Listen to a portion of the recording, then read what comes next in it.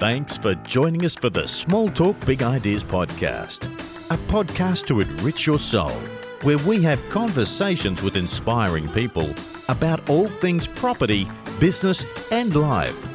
And now, the host of Small Talk Big Ideas, Ian Ugarte.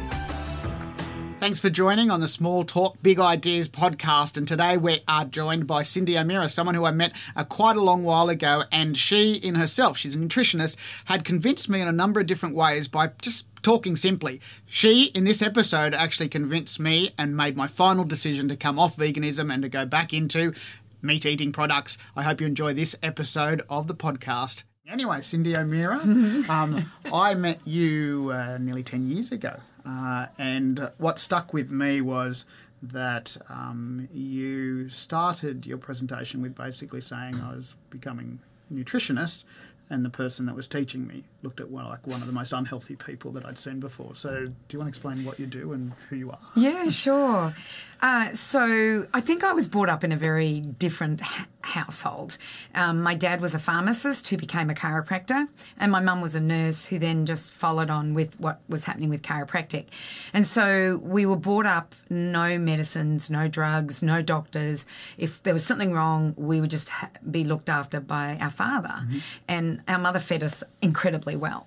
So I had an adventurous beginning to life and decided that I wanted to go skiing in Colorado, but I didn't want to waste my year, so I went to university as well. And there I did pre-med because I knew I wanted to do something with health, but I didn't know what it was. I didn't want to be a chiropractor. I didn't want to follow my father's footsteps. I didn't want to be a nurse.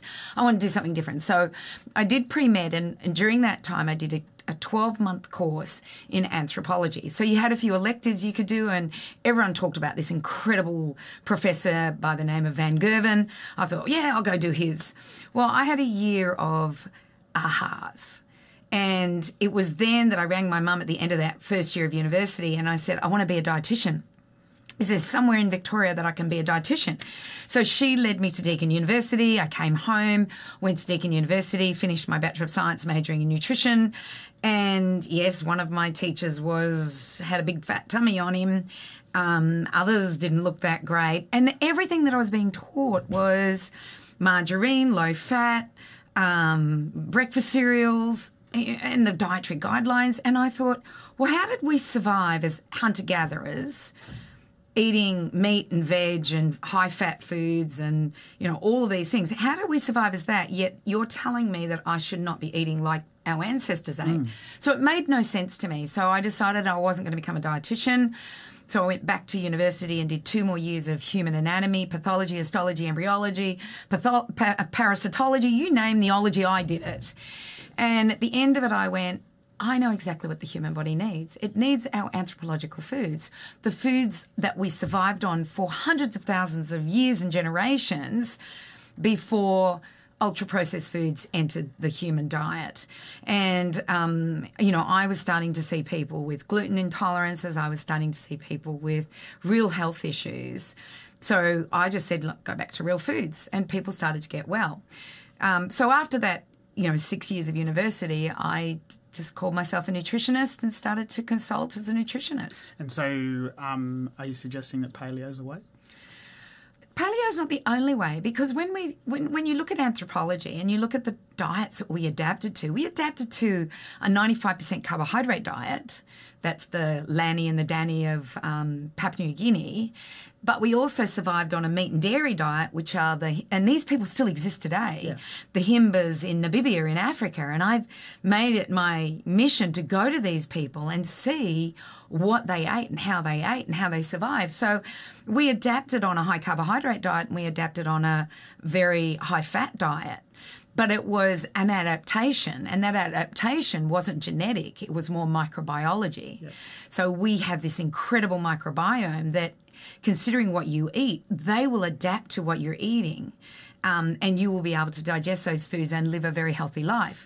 But it's not just about food, remember. It's about lifestyle or a way of living. Because, isn't the thought process that if I was a Westerner that went and had an Eastern upbringing, then I'd be fine because I've created that. But some people think that your DNA allows you to be able to process foods in particular ways, like the Europeans' olive oil and all of that sort of stuff. I mean, you're saying, and that was another point that I picked up really well, where you gave an example of,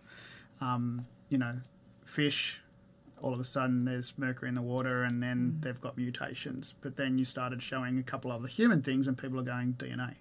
Like, so you're saying that as long as we've got the right gut health, you can survive on a healthy diet anywhere in the world. Well, there's caveats in that. Because if we look at the Hindu, who were vegetarians, they lived on the equator. But the further you went away from the equator, more and more Indians would eat meat. So that's why in Indian culture you see a vegetarian diet, but you also see meat eaters. So it really depends on where you live on the planet and what you've been able to adapt to. So if you consider the Dani and the Lani of Papua New Guinea, and you consider the Hindus who lived on the equator in India, they were able to live on plant-based foods because those plant-based foods were there, plus they had a lot of sunshine. You go to the Eskimos or the Inuits, there's not a lot of sunshine in the winter. They live on blubber. They live on fats. There's not a lot of plant foods. So it really depends on how much sunshine you're getting. Because remember, you're a light being. We're really light beings. And so sunshine interacts with our mitochondria. Our mitochondria is what gives us energy. It's also what consumes the food that we're eating to produce not only energy, but carbon dioxide and low deuterium water. And these things are important for our health. So it depends on where you live on the planet, what food's available. But these days, we have a supermarket that's open 24 hours a day, 365 days a year. And food comes from all over the world. And our circadian rhythms and where we live on the planet is very confusing. So I'm very much, we live in the subtropics of Australia.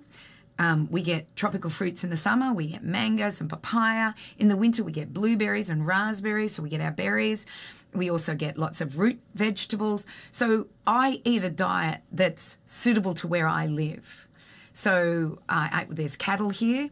They're coming from here. You can get kangaroo if you want. There's sheep. All of these animals can live here. Are they an Australian meat? No. But we are Westerners that have come, we're probably English people, you're Spanish, that have come from different areas. So we can adapt. We can adapt, and we adapt through our microbiome. Can I take an Eskimo and put him on the equator in India? How long for the adaptation? Yeah, well... That's a question that's answerable? Yes, it is, and they're actually doing this study, and they're doing it with people called the Hadsas. So the Hadsas live in Tanzania, and there's about 300 of them that still live their hunter-gatherer lifestyle. So they eat anything from a small rodent to a primate. So they'll eat a lot of meat, and they eat a very tuberous vegetable. And 30% of their diet is almost honey, because there's a lot of bees around. So if you look at that diet, it's very different to somebody like an Inuit that we're going to bring down. So when we take an Inuit or a Hadza and we move them into New York, and they're living not in nature, the sunshine is different, the weather, the temperature is different. So all of these things are differing. And if we give them a Western diet, they will get sick.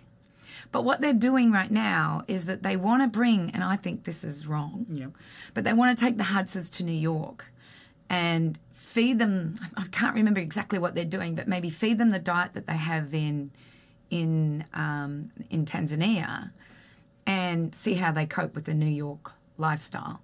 Ethically, I don't know if they're going to get away with that, but it sounds absurd that they would do that. But if we look at the Himbas in Namibia, so the Himbas came from near the equator, where it was tropical. But they were moved, for some reason, about 600 years ago, they had to move south. And while they were probably eating plant foods then, their diet had to change when they got into the deserts, which it's a sandy and a stony desert in Namibia. The only thing that survives is animals. Humans can't survive on plants. So the humans have domesticated the animals, so goat, cattle, bison, deer. They'll live on any of that stuff, not really bison, probably water buffalo. So they'll live on that or the produce that those animals give them, which is milk, which they'll then ferment. So we can adapt, but can we adapt to ultra-processed foods? And that experiment is being done right now, and we're not. You know, we have chronic disease. If you look at the 60s, when we didn't have the ultra-processed foods, like I was brought up in the 60s, there was no McDonald's. We used to open a milk bottle, and it had the fat. The fat on top. And it was a glass bottle, Yep. and the dairy used to deliver it to our front door. I remember it. We'd take the silver, and I remember it being silver, not gold, but the silver tube of it, there'd be this much cream on the top, and that's what we consumed. And so our body can adapt. It can adapt to different foods, but these ultra-processed foods, since the 60s, our chronic disease rate has gone from 2 to 4% of the whole population with a chronic disease to now our kids, between 38 and 40% of our kids now have chronic disease. 1, 2, 3. And if you get to 60, 80% of the population has a chronic disease. This is not rocket science. This is like, you're feeding them the wrong food. They can't adapt to this ultra-processed foods, as opposed to if I'm eating a plant-based diet with a little bit of a rodent here and there, and I move away from the equator and I have to eat more animals, my body will adapt to that over time. Right. But very quickly, as opposed to the way we're seeing ultra-processed foods not adapting to it. I mean, the basis of what you've been saying with anything is that if you're healthy, then you'll survive. And, I listened to a radio interview that you were talking about COVID and corona, and your message in that whole interview was just be healthy and you'll be fine. So the basis of, especially with corona, you've got a lot of ageing population that are dying because they're not getting the nutrition they should be getting. And I know, former plumber, I didn't get sick for about 10 years after stopping plumbing. I think I built up an immunity to bacteria and how my body would handle bacteria. I was eating healthy, obviously, and still continue to do so. But is that something that you do? Do you develop this immunity to be able to, for your body to be able to push out bacteria and say, no, this is not the place for you?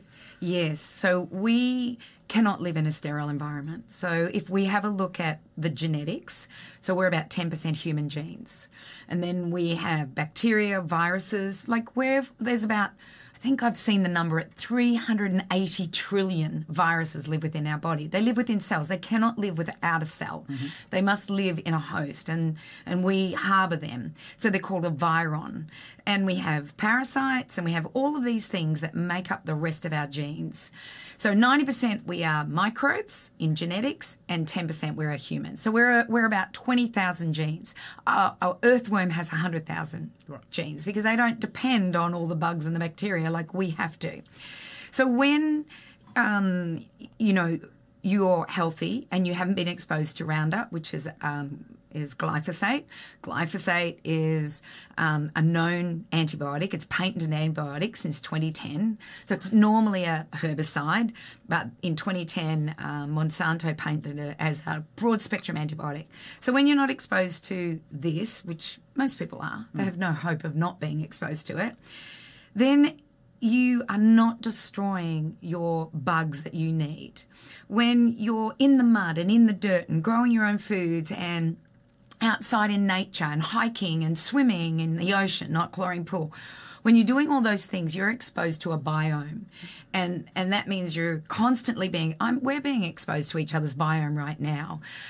So whenever you get in close contact with someone, you do. If you live with someone, we notice that the biome, the microbiome, starts to look the same. And when you destroy or you have something called dysbiosis, then other bugs are able to get in and more parasitic bugs are able to get in. While you're healthy and your microbiome's healthy, you can resist all of these things that are out there that are causing, diseases amongst the population. And these are called communicable diseases. Yep. But then there are also lifestyle or chronic diseases, and they are based on the way you live and not doing the things that you should be doing. So my thing is strong microbiome, eating the right foods, not only for the microbiome, but for you, And by doing those two things, you can be the healthiest you can possibly be. So it's a philosophy called vitalism, and vitalism is opposed to mechanism. So vitalism is where I look at you and I don't look at your heart and go, oh, your heart's not doing too well. We need to work on your heart. Here, take this medication or let me put a stent in. So that's mechanism, where I don't care about the rest of your body. I'm just caring about that heart. Vitalism is where I go, okay, you got a bit of a ticket problem there. If it's an emergency situation, let's go to hospital, let's fix it right away.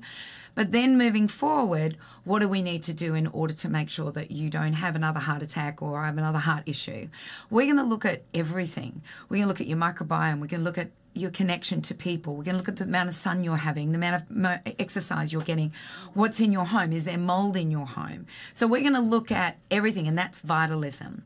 So both are required. Mechanisms required for emergency, and that's what the medical system is built on, is emergency care. Vitalism is based on prevention, making sure we're healthy. So if I have been in an accident and I'm bleeding profusely, I don't want that doctor to ask me about my nutrition. I don't want him to ask me about my lifestyle. I'm going to say, you stitch me up, get me out of here, and then I'll let my innate intelligence heal that wound once you've stitched me up. Yeah. So both are required, but what I think has happened is that we've got this huge shift to everything is mechanistic. And no one is talking about vitalism and the important, well, not nobody, there are people out there talking about it. I was actually listening to these two medical doctors today. They're in the US, and they're just saying, we need to be outside. We need to get everybody else's biome. We need to be in the soil, in the dirt. And I just went, even our medical doctors are beginning to realise, and these were emergency doctors, even they're beginning to realise we cannot continue down the lifestyle we are now doing. We have to change. We have to move. We have to eat good foods. We have to have a healthy biome in order to not be in the situation we were with COVID-19, where everyone was locked down, even the healthy, and we knew that the comorbidities were causing people to fall to COVID-19 as opposed to healthy people, And less sunlight too. I mean, people being stuck in lockdown, most people saying, oh, well, I can't go outside. Yeah. Well, no, you can. You've got a backyard. It's interesting because you were talking about the biome and how someone else's could affect you in a bad way, but you can eventually get used to it and it mingles. So if you take having been a plumber on the Hawkesbury River for many, many years to water access properties, you've got Scotland Island and Dangar Island. So you've got people that have bought these multi-million-dollar properties on the water, always sick. Their kids are always sick because all the septic tanks up the hill are all flowing down past their properties. So the bacteria that comes out of people are flowing down the hill and they're getting captured in that. Dogs are getting sick and all of that sort of stuff as well. Now you have a pretty successful documentary. Yeah. Do you want to talk about that? Yeah. It's so funny because I was online last night and I noticed that it was 5 years ago that I was in the US interviewing people for my documentary, What's with Wheat. And the reason why this documentary came about was, I've eaten well all my life. I was brought up with a mother that cooked from scratch, a father that was, I knew how to do it. I did become a vegetarian for some time, and I have to tell you that was probably the unhealthiest time of my life, and it was 16 years. And I didn't see it while I was in the middle of it. I saw that in hindsight. And I wasn't a vegan. I was vegetarian, so there's a difference there. So, I've eaten well. I make everything from scratch. I buy organic. I do everything that I'm meant to be doing. And I noticed I was hitting my 50s. And a lot of people say, oh, Cindy, you're just going into menopause. That's what happens. But I don't take that. So I was heading into my 50s. I started to gain weight. So I'd probably put on 9 kilos over 2 years. And I'd never put on weight before. And you hadn't changed eating habits or anything like that? I hadn't changed anything. Everything was still the same. So I was putting on weight. I had a really bad back for about 18 months. Now, my husband's a chiropractor, and it was just constantly aching. My right hip... You literally married your father. Yeah, I did. I married my... I have 3 generations of chiropractors in my family. So my father, my sister and my husband, and now my daughter, and my soon-to-be son-in-law. Right. So it's a very big part of our life. So I had right hip pain. When I'd get up, I'd be in so much pain until I warmed up. I was getting tightness in my throat, foggy. Really, I wasn't thinking as clearly as I had thought. And I thought, right, it's got to be food. I better do an elimination. And it took me, 18 months to 2 years to go, it's time. You need to do something. And so what I did was I went on basically a diet of meat and greens. So very small amounts of meat. So maybe 100 grams at lunch and at dinner. My breakfast was usually a papaya or an apple. And then I would have lots of greenery. So that was it. And so you took out nightshades, you took Everything. out all of those. Yep. Everything you could possibly, grains, legumes, even eggs I took out. I took out dairy. I took out, root vegetables, everything like that, and just made it really simple. And when someone is really allergic to something, they usually do lamb and applesauce. I think they're the two things that people can eat is lamb and applesauce. Right. So I did a little bit more than that. And in the first week, I lost 4.5 kilos. Now, that cannot be fat. No. Maybe a little bit can be fat, but it's water. So that's inflammation. So all of a sudden I went, wow, I've been inflamed, And then in the next 2 weeks, I lost another 5 kilos. So that was fat. So you can lose 2 years of weight. 2 years of weight 2 weeks. in 3 weeks. So the first week and then, so in 3 weeks, I lost basically just over 9 kilos in weight. No more bad back, no more sore hip, no more tightness in the throat.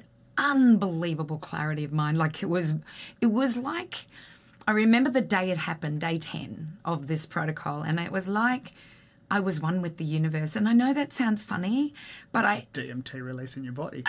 It was just, it was incredible. It was just like this. I kept looking at the sky and looking at the mountains because I was in the mountains. Bluest sky I've ever seen. Exactly. The mountains were so clear and it was weird. It was a weird feeling, but it was a really good feeling. So, especially after being foggy for so long. So then at the end of that 3 weeks, I started to eat food again, slowly introducing things back into the diet. Everything was going swimmingly, no weight gain, no inflammation, no nothing. And then I was at Woodford. I prepared my breakfast and my lunch, but we stayed a little bit later and I needed dinner. So I thought I'll go to Gopal's, like the vegetarian restaurant that's there. And I thought I'll just have legumes and wheat. So legumes is not something that I would normally eat, but I thought, well, I'm not going to eat anything else. I don't know what was made, so I did that. The next day, sore back, sore hip, foggy brain, a kilo almost, 900 grams in weight. And you can't put that much on. No. And especially with what I ate, you cannot put that on. So I knew it was water weight. I knew I was inflamed. So I questioned what I'd eaten, and the only thing I could see that was probably something I would have eaten was wheat. So I went, okay, I won't eat it. I'll test it again. So a couple of weeks later, test again, same thing happened. And this was organic. This is organic wheat I tested. So then I went, what's wrong with wheat? And so then from there, I listened for 2 years and I read papers and listened to not documentaries at the time, but podcasts and interviews. So one that came out was the Gluten Summit. And I thought, okay, I'm going to listen to this, see what it's about. And learned about a whole bunch of people that have been talking about this for quite a few years. So I thought, they're the ones I want to interview. Mm-hmm. So when my husband said to me, you're going to write a book? And I went, no, I don't really want to write a book. He says, why don't you do a documentary? So he gave me a budget and I went to America and I interviewed all these people. So you paid for it yourself? We paid for it ourselves. Yeah, right. Completely. Yeah. And you didn't know whether it was going to come out, do anything. You just thought, I'm going to put it together. I'm going to put it together because I felt that people needed to know what I had learnt about agriculture, about glyphosate, about Roundup, about fructose malabsorption, about gluten intolerance, non-celiac gluten sensitivity, how celiac has increased. I wanted the world to see what was happening, and no one had done a documentary on it that I could see. So I thought, well, I'll put it all together. And I'm someone who I don't so much go down too many rabbit holes, but I look at other people who've gone down the rabbit hole, get their summaries, and then I'm able to put it in a very, very basic way so that people can understand it. Right. And, I had incredible people. I had Dr. Natasha Campbell-McBride. And I remember when I created the documentary or wanted to create the documentary, I did a video and I put it out Christmas Eve to all the people I wanted to interview. I reckon in 24 hours, 4 women that I wanted all said yes. Right. I then told the men that I wanted that these women have said yes. Would you like to be on board? It was on. Bang, they were on board. So that was the Christmas. And then in April, I'd already interviewed Vandana Shiva from India. She came to Australia. I hunted them all down and figured out where they were going to be.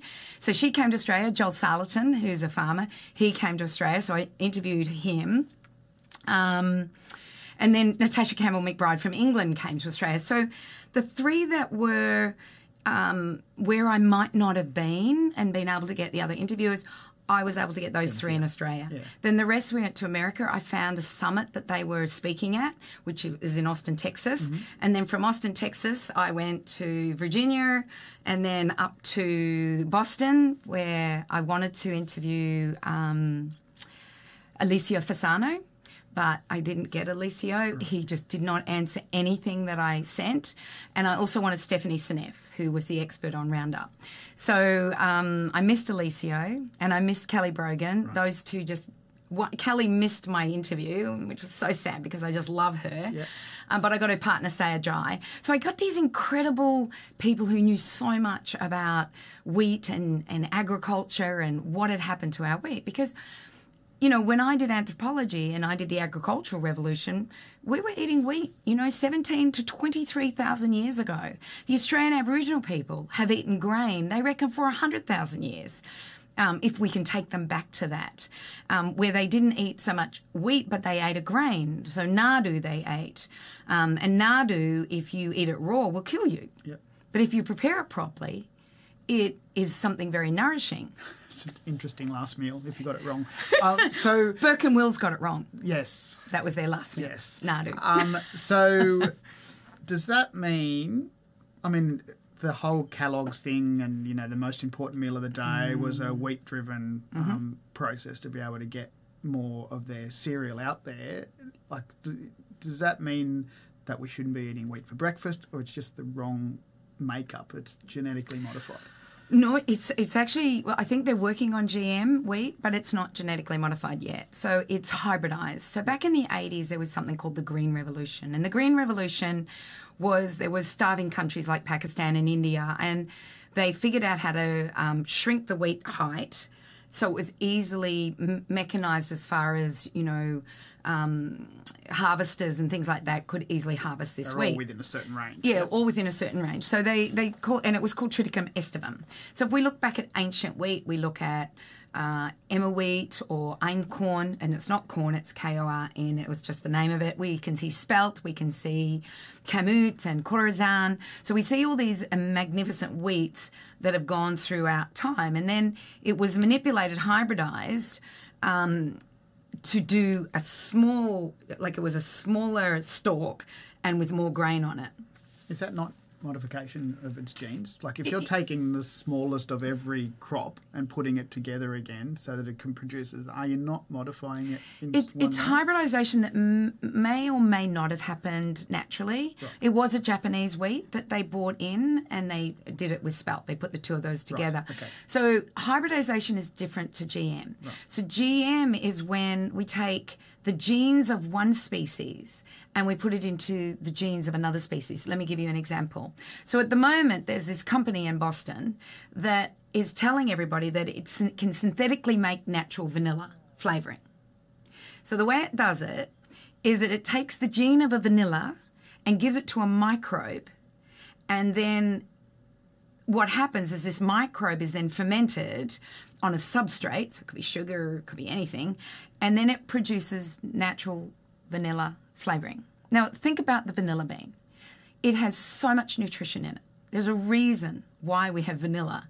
Whereas this is just flavour because it's smell. Yeah. It's all about smell. It's not about taste. It's about olfactory. So everybody thinks they're getting natural vanilla flavouring, but it's being made by a genetically modified microbe. Now, my question is this. So if that microbe escapes, like we know COVID did, we know COVID didn't come from a bat. Mm. We know that it came from laboratory experimentation. And that, like, if anybody denies that, yeah, you just have to listen to the virologists. They'll tell you. So it's escaped and it's caused havoc in the world. What if this microbe escapes and gets into my microbiome? Am I just going to smell like vanilla? Do I shit vanilla? Am I shit smell like vanilla? Or will it create absolute havoc in my microbiome? We are playing with fire. Yeah. And this hybridization was about throwing more chemicals onto the wheat, which we then ate. Even though they say, we rested it and it's at, billion parts per million, parts per billion or parts per million. But then they started to desiccate it. So desiccation is that they want to kill the wheat grain so it's easier harvesting and there's less riffraff, basically. So I get lots of grain. And so they put Roundup on it. And that Roundup is there a week before harvest. And, of course, it's going to go into our system. Remember I said to you that it's a broad-spectrum antibiotic. It's patented broad-spectrum antibiotic. So you consume this breakfast for cereals because it's been found in cereals, the Roundup, the glyphosate. You have it for bread. You have your tart or your sandwich or your pasta or whatever it is that you're consuming, and you are continuously putting an antibiotic into your system. You're destroying the microbiome, and therefore you can't digest foods, and you wonder why you've got a dairy intolerance, a wheat intolerance, a nightshade intolerance, a salicylate intolerance. Or I used to get phone calls and my septic stinks. And the first question I'd ask is anyone on about antibiotics? Because you've just killed all your bacteria. Oh, yes, exactly. And it goes straight through the system, into the septic, kills everything, and that's when the smell starts because there's not bacteria eating down the smells. See? It's just so simple, isn't it? It is. We actually went, Christina, I and a mate went to Vietnam, Cambodia, Thailand last year to look at sex trafficking and how we could help out. Because I'm not a fan of donating money to a CEO to make multis, right? So we wanted to go to the places. There was this little tiny town that we went to, and they'd created, and this was, we worked out that if you take someone out of the sex trafficking industry, they'll just put someone in behind them. So the idea is to stop them before they get to Bangkok or wherever.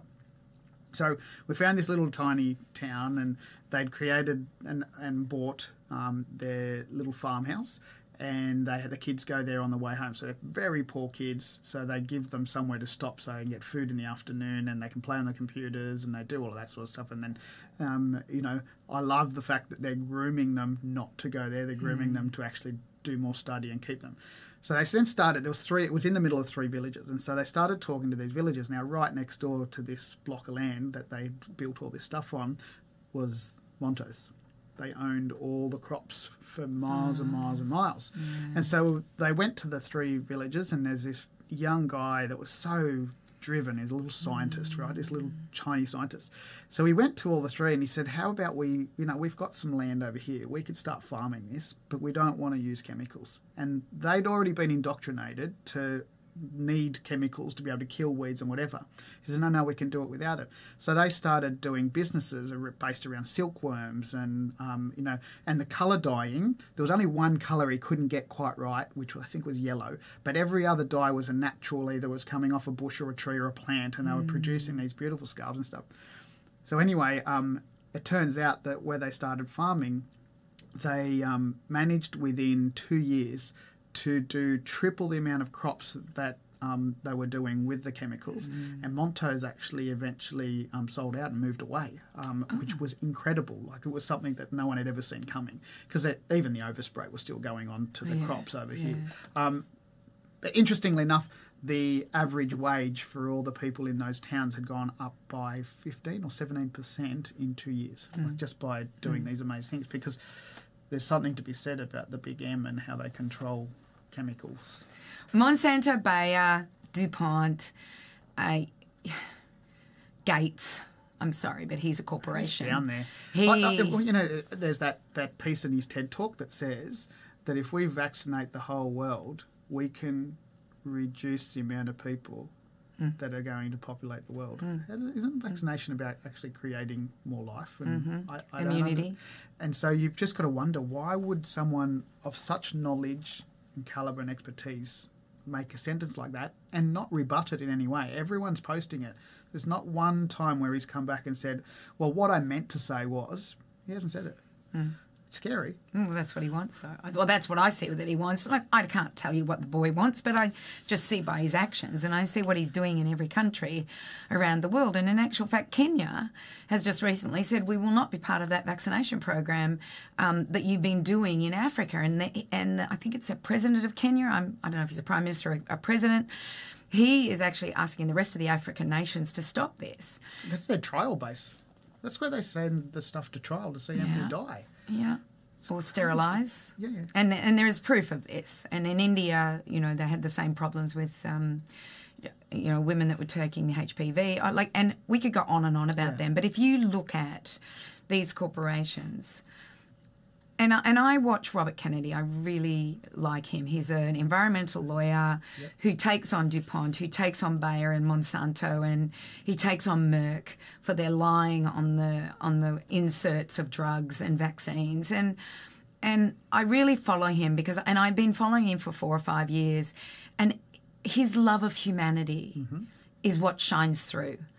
The others, I don't see their love of humanity. We know that Roundup and glyphosate is a broad-spectrum antibiotic. It's causing soil death. Basically, it's no longer soil, it's dirt. Yep. So it's causing that, which then doesn't allow plants to grow properly. They're lacking in minerals. They're lacking in 3 incredible amino acids, tyrosine, tryptophan, and phenylalanine. And that knocks onto us where we're not making our neurotransmitters and then not able to think clearly or not have depressive thoughts or anxiety. They're the thoughts that people are having. And when you have a look at the amount of people that are now have those, you know, that tendency, 1 in 4 of the adult population. And I just heard of a young 16-year-old boy who's taken his life. What makes a 16-year-old boy take his life? I don't understand why we can't see that these corporations have no, and they're shown to be lying. They've shown to have fraud. They're shown that they don't care about humanity and what's happening. But when I see an environmental lawyer like Robert Kennedy doing what he's doing, I follow him. I listen to him. I don't listen to these guys because they haven't shown me that they're really caring about us. And because they're not caring about us, then we have to care about ourselves. I believe we need to become educated. We need to know what is right and what is wrong. And you don't have to be fully educated. Like, this is 40 years of work that you're hearing sprouting out of my mouth. Yeah. You don't need that. You just need to know, where do I buy good food? How do I prepare it? You know, so I call it the QPS: quality, preparation, and season. So what's in season? Can I grow my own? Like, I have this course called The Incredible Edible Garden because I figured it's not just about nutrition, but it's where your food's coming from. Who's growing your food? How can you trust that person to say the right thing? I was driving along a road recently and I came across somebody who was selling apples. On the side of the road. Little old man selling apples on the side of the road. And I said to him, "Do you grow these?" And he said, "Yep." And I said, "Is it organic or free of..." Yep. So I buy them, trusting him. I buy them. I get them in the van, because we're in a van. I get them in the van, and they're bloody coded with the number 4. Can you grow codes on trees? Oh, they're coded with the number 4. So they've got the little plastic thing on there, which means I know that that's conventional and they've used chemicals. If it's got a 9, because I know my codes and things like that. So here I was, seeing a little old man, trusting him. Should never have trusted him. Yep. I should have said, "Well, why has it got number 4 on it?" You know. So it is about, for me, I trust my local farmers. You know, and I got a hell of a lot of abuse on social media recently, saying, you know, most of my money I spend on food, and I buy organic and I do that, and I was saying, why should the healthy be penalised for what the sick have done? That they've chosen to eat ultra-processed foods, and I might get hell on this, but they've chosen to eat ultra-processed food. They've chosen to eat, drink and smoke and do things like that. I'm not talking about the people who have eaten well and have cancers or things like that. There are other reasons for that. These are the people who have defiantly done this, know they should be eating better, but they're not. And so they have comorbidities. They have heart disease and metabolic disease, and they have diabetes, but they still choose to consume the same amounts of foods. And we are being penalised because of these people. Yep. Well, somebody said this to me the other day. So should everybody be eating healthy food for the greater good, Cindy? And I went, that's a good statement. That is a good statement. If 9 billion people have to be vaccinated by Gates, or 8 billion have to be vaccinated by Gates for the greater good, well, why can't we reverse that and say, let's get rid of all the ultra-processed foods out there, all that food that's made with genetically modified microbes? I told you about one. Yep. That was vanilla flavouring. Citric acid, xanthan gum, legohemoglobin, which is in fake meats, which makes it bleed. Stevia. Even stevia is now being made by a genetically modified microbe. And I could go on and on and on with the amount of microbes that are being genetically modified in order to make a food additive that goes into our food, and we wonder why we're sick. You know? Isn't it funny you get a list of all the numbers that they put on, the end of preservatives and whatever, and there's just not one safe one. There's just not one safe one. And so, the outcome is absolutely absurd. You just talked then about, I remember watching a documentary where this scientist opened up a full cabinet this size, and there was 500 different flavourings of cherry, and you just go, how much money gets spent? The ridiculous thing is that for you and I, Christine, to go shopping cost an absolute fortune comparative to being able to go down to one of the burger places and they're doing a burger for $1.50 at the moment. How can they possibly do that for $1.50 and have any nutrition in it whatsoever? That's why we're in the crisis of everybody's scared of, viruses, and it was SARS and MERS and Zika and now it's COVID. We're going through COVID-19, and that's why we're in this crisis. And $1.50 is not the true value. There is no way that can be the true value, because if you're eating a $1.50 hamburger, then you're going to have to spend money in the Medicare system and the PBS, which is the Prescribed Benefits Scheme or whatever it's called, which costs billions. Money, yeah. It costs the taxpayer. So if I pay $10 for a piece of meat and my veggies cost me $2, but if I've grown them, it's just been my seedlings that I've bought or seeds that I've bought for a couple of dollars. Yep. So let's say my meal costs me $10. Let's just say. The true cost of that is the true cost of that. And then I don't have to use the Medicare system or the PBS. I am healthy, I'm eating the right foods, I'm doing the right things, I'm getting out in the sunlight, I'm drinking good water. Yes, I have a water filter system, but I don't buy water in plastic. It's absolutely bizarre. So Christine and I were early on in organic produce as a shop, as a business. Yeah. So we were one of the first organic shops at the time in Sydney, north of Sydney. So we were there before it became trendy. And so we trailblazing. We used to have a doctor that would walk down. There were people that come in and they'd buy only apples or only bananas or only tomatoes, right? And we had this doctor that would walk down, and he would have been 65, 70, and he looks so unhealthy. Greyed, and, we've done iridology, so we could, from a distance, sort of see things, and he had this bulging thing. He had the white over the top of the iris, which means that your whole circulation system is closing down, and there's a huge amount of salt issues, sodium rings, and going on in there. He would buy apples. He'd buy 1 or 2 apples a day, and he'd go back to work again. And Christine stopped him one day and said, "Well, why?" He goes, out of my entire life, I always remember climbing an apple tree when I was young and the smell of that apple, and I can't get the smell of the apple from the ones in the store. Your ones smell like apples." Wow. So, wow, that's insightful and amazing. Yeah. So in one of my blue sky moments was in the middle of a Vipassana. It was like day 6 or 7 in a silent meditation, and I came out and the sky was blue. And, you do eat a vegetarian meal, you're basically fasting, you do morning and lunchtime, and you're basically fasting. So I came out of that as a vegetarian. Like, I thought, this blue sky moment it all interacted into one whole thing. And then, you then start watching documentaries about animal production and, caged chickens and all of that sort of stuff. And so then I just went from vegetarian to vegan, it was about 2 years ago, and I've started to get more and more tired. And I'm on the cusp of going, speaking to a friend who went vegan, and, he's a bodybuilder style guy. He likes to be really fit. He struggled to put on any bulk. But yet you've got these documentaries with, heavy lifters and heavyweight people, and Schwarzenegger saying that vegan's the way to go, and what's happening? Why am I getting tired? Yeah. So remember, I did anthropology. So there's not one civilization that ever survived veganism if they ever tried it. I don't know if they ever tried it.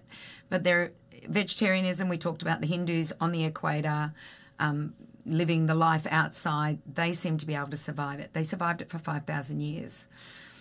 Whereas there is no history on vegans. There's no history that a culture ever survived on plant foods alone. Yes, they survived on a large amount of plant foods, but they always fell back on, meats, and especially, or animal produce.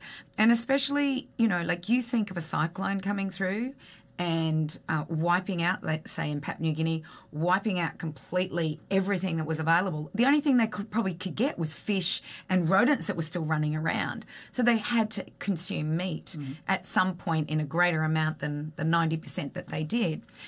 So that's the first thing, is I always look at an historical perspective. The second thing with vegan diet, and I doubt that you would be doing this, but many vegan diets are based on plastic meats, plastic cheeses, plastic milks, plastic everything. And if you read the ingredients, there might be 2% almond in there, in the almond milk, and the rest is fillers and stabilizers and thickeners and colors and flavors. That's what it is. Yep. And if we look at vegan meat, we see a bunch of chemicals.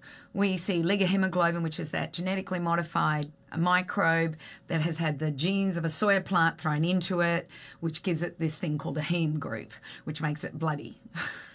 It's crazy. Sorry, I find the whole thing just ridiculous. And they're saying we're saving the planet because we're saving animals, we're saving the planet, but you're not saving yourselves.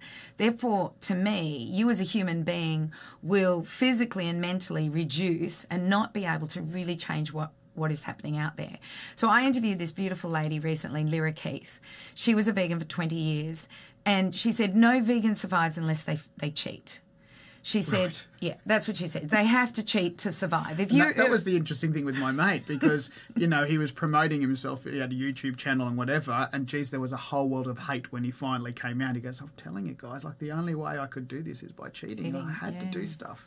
And I don't think there should be any hate there. I think it should be, here's a lesson. And I have another friend who's an athlete who's a vegan. She has to now start eating meat. She is breaking down completely. And she says, but I'm the vegan athlete. And I went, well, you're going to have to tell them the truth. You're going to have to tell them that this is what is happening and that you had to go back to meat and or some sort of produce, and it could be good clean dairy, it could be meat, it could be fish, it could be mince. And it was like me as a vegetarian, it wasn't until I became pregnant that I had a craving for meat. Christine, the same. And I didn't even know I was pregnant. I just had this craving for a sausage. It's just like there was this sausage and I'm like going, oh my gosh, why am I crazy at the moment that I want that, It was then that I went, I found out I was pregnant about 10 days after that episode of me craving meat. Yep. And I went, this is what my body wants. So I started to eat mince and fish and chicken, and I got back into it. And then in hindsight, I can look back and see what had happened to my health. I had no cycle for many years. I did put on some weight at that point. I started to get glasses, and, no matter what you say on social media, someone's always got to have a comeback. Always, if it was you being a vegetarian. I'm like going, what? You know my body better than me? You know my eyesight better than me? You know my family history better than me? But I see that as that happened at 19. So I'd been a vegetarian from about 14 to 19, so about 5 years, and I was starting, and then my cycle stopped, and, all of that started. So when I hear this, and I hear this so often, and as Lyra Keith said, they have to cheat. And I said, but you didn't cheat, did you? She said, I'd cheat every year. Once a year, she said, I'd cheat. And then at the end of 20 years, I realised I couldn't do this any longer. I have physical and mental health issues that I can't reverse. And now she starts to eat it. And then she goes back in history again. So she's from America. She said the bison ran throughout the 14 states of America that we now grow wheat for, and corn and soya. And that wheat, corn and soya is then taken to Highway 5, where there's the biggest meat works you've ever seen, like as far as force feeding the meat. Yep. Why can't I think of the word? Someone will be saying it outside in TV land. It's anyway. It's a force feeding of where they feed them grain, and the cattle don't eat grain. They're just to plump them. It's to plump them up, and it's because we've got so much excess in the 14 states of the US. We move it across to California. We feedlot.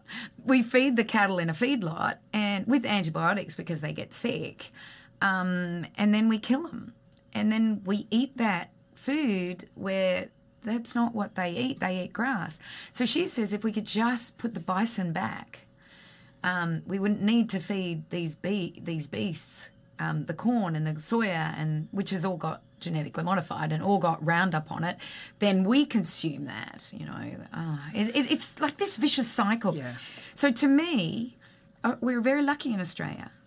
We have a lot of cattle that are grass-fed. They don't need to be fed lot. It's just money. It's all about money. So we can buy cattle that has not been in a feedlot. We can buy cattle that's not had, chemicals and hormones sprayed on it. We can buy a quarter of a cow or half a cow and get it cut down for us organically and put it into the freezer out there. And I mean, it's not great to freeze stuff, but at least you've got something that's organic. It's a start. You can plant veggies in your garden. Yeah. You could what have What if I've bought seedlings that have been grown? Yours look amazing. I looked at them as I walked in, and that was my first thing. I went straight for all the. I was almost going to eat at my way through it. If you didn't come out, I would have eaten my way through it. Okay. What if I bought seedlings that are from Bunnings and you know that they've got some spray on it? Yeah. Still okay? It's better than nothing. Because then what you're doing is you're not spraying anything else on it. You can do a course or learn something in a book that says get a little bit of biodegradable soap and a little bit of oil in water and spray them, and it'll get rid of the aphids and or you could do chili and onions. So there's sprays out there that work. I do it all the time because I grow my food. Yep. But I'm not going to spray with anything that's going to change or alter the soil bacteria. So look, if you start there, that's great, but you know what happens is that'll go to a seed head, and if that patch of land that you have that is constantly your veggie garden, it'll go to a seed head.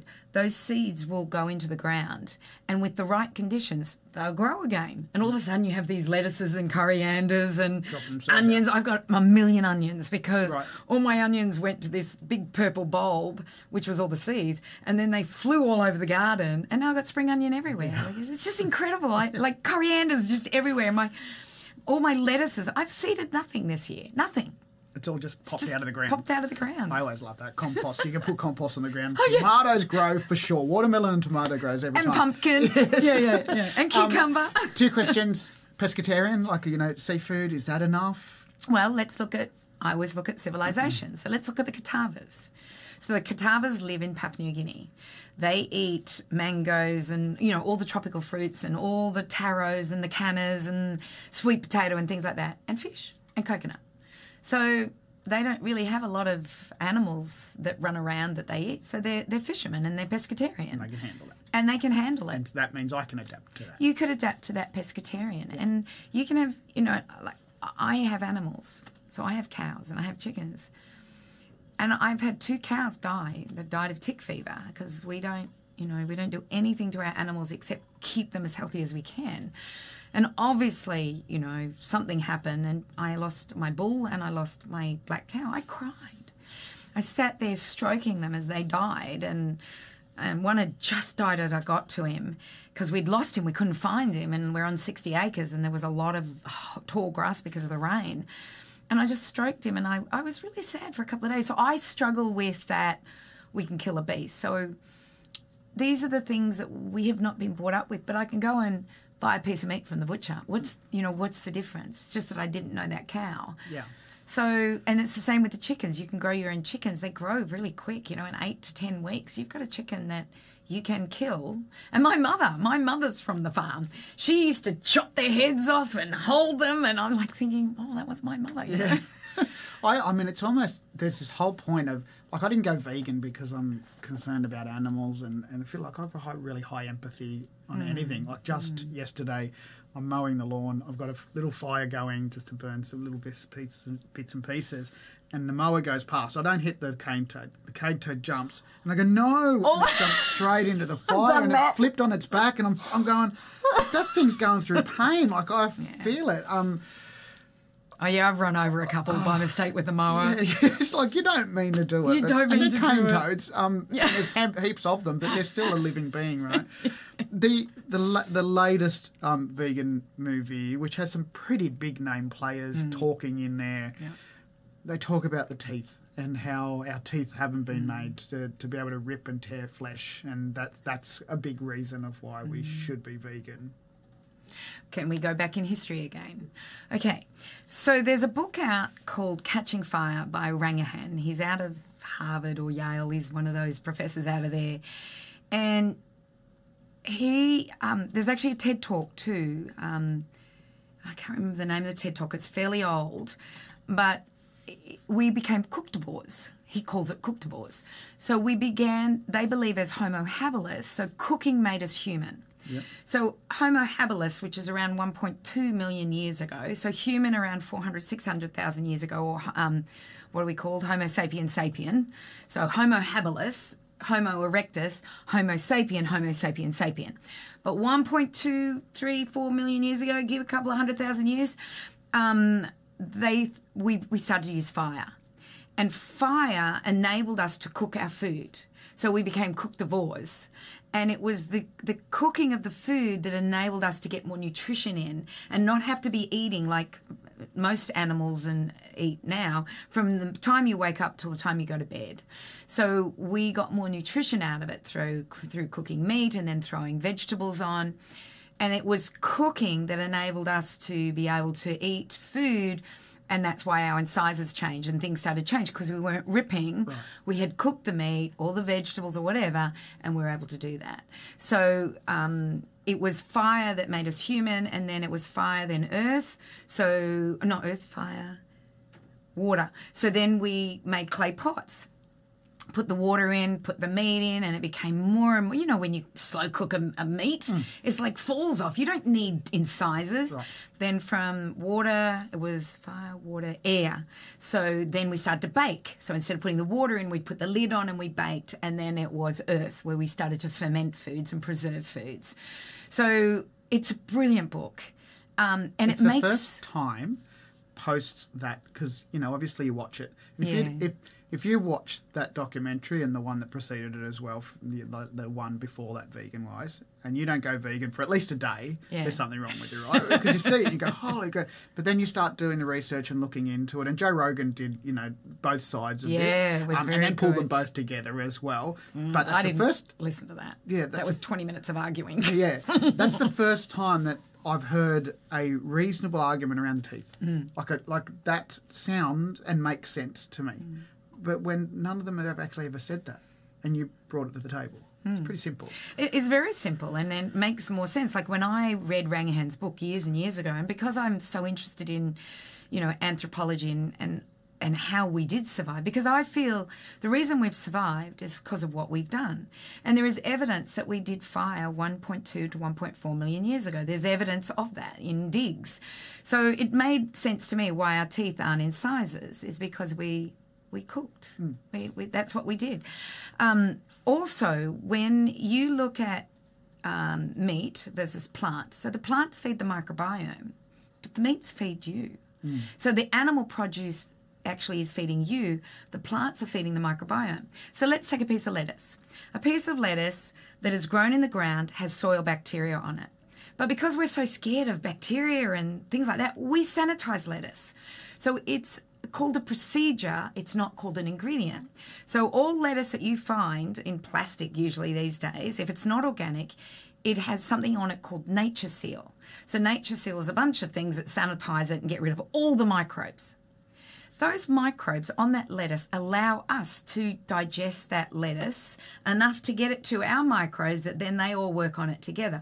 Those microbes also feed our microbes. When you eat sanitized food, such as lettuce, and they're even doing it to rock melon, and because they don't want listeria, because what they've done is by using Roundup on 2/3 of the population, of the planet, we now have pathological microbes overtaking the good microbes in the soil. So that's why you see listeria outbreaks in cucumbers. This should never be happening. Crazy. Never should be happening. But it's because of our agricultural practices. So when you're eating sanitized lettuces, you're not digesting it. And that's why people sometimes they can't even eat lettuce because it's sanitized. Yep. What I do is I go to my garden, I chop it. I barely wash it these days because the rain washes it. But then if you're not on tank water, you'd be washing it with chlorine. Yes, anyway. You would be. And fluoride. Yeah, you would be. But yes, exactly. And then you're sanitising it anyway.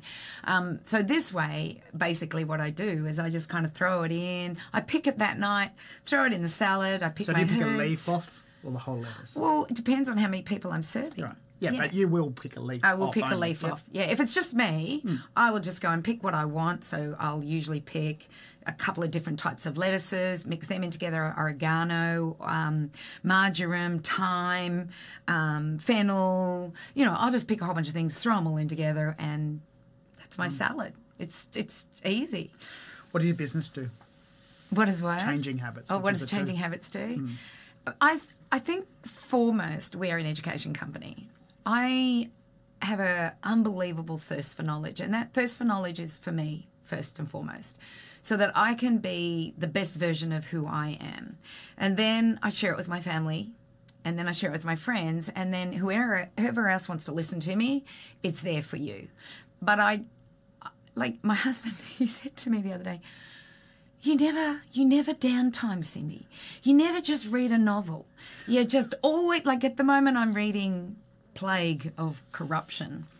He says, you need to downtime, but I don't want to. I love this. This is my love. It's what I love listening to it. I love reading it. I love learning. I love going to the science articles. I don't know. It's just, to me, it's a passion and a love. It's not hard work. I've never heard anyone say to a musician, you just listen to too much music. I'm going to tell him that one. So I love it. You have products as well? Yeah. So first of all, we're education. Yep. So we have actually separated that from Changing Habit. It's called the Nutrition Academy. Right. You can still find it on Changing Habits, but that's the Incredible Edible Garden, the Functional and the Advanced Nutrition course, the Introduction to Nutrition, the Microbiome course. So we want to teach people about food. And we have professionals who do those courses, and we have people that have no idea about nutrition do the courses and still do really well in it. So we do that. Then there's Changing Habits, and Changing Habits is programs, protocols. So if you come and you go, I know nothing about nutrition, I don't really know about it, I just need to lose weight, I've got an autoimmune disease, or I've got allergies, I don't know what to eat, I don't know how to do this. So you would come and you would do one of our lifestyle programs. So one of the ones that I did is our bestseller, the one that I told you about where I lost 9 kilos, Elimination. Never put it on again. That was 10 years ago, felt better than I've ever felt before. Yep. That's one of our programs, and that's called the Fat Loss Program. And then from those programs, I realised that we needed foods and products. So we started with salt and seaweed, put them together because that's iodized salt with 84 minerals as opposed to 3, which is in white iodized salt. Yep. And then it grew from there. So what sugars do I use? What supplements do I use? So I don't ever use a supplement that's done by a genetically modified microbe like ascorbic acid or something like that. I won't do that. It's got to be food-based. So my vitamin C is camu camu or gabunji, which is an Australian wild fruit that has 400 times the amount of vitamin C that an orange will have. So camu camu I have green powders. So these green powders are like barley or broccoli sprouts that we've just dried and put into a powder. I never, ever would I ever use white stevia or genetically modified stevia. It's whole stevia. Whole stevia is 38% protein. 38% protein. Yeah. Whole stevia. Not that genetically modified crap. It's amazing. Yeah. And so you said you weren't going to write a book, but you did. So I was doing a talk and I went up, and I've known Cindy for years, and I gave her a copy of my book. Actually, at the end of that talk, I don't know if you remember, I said, anyone who can come up and ask a question, I'll give them a free book. And so everyone was asking questions. It was a tiny house talk. And do you remember the last one? She came up and I had one book left, and she said, "Can I have a book?" I went, "Well, that's a question, all yours." Yeah.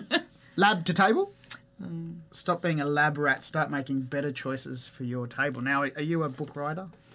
I write continuously. Oh. I love writing. I love writing.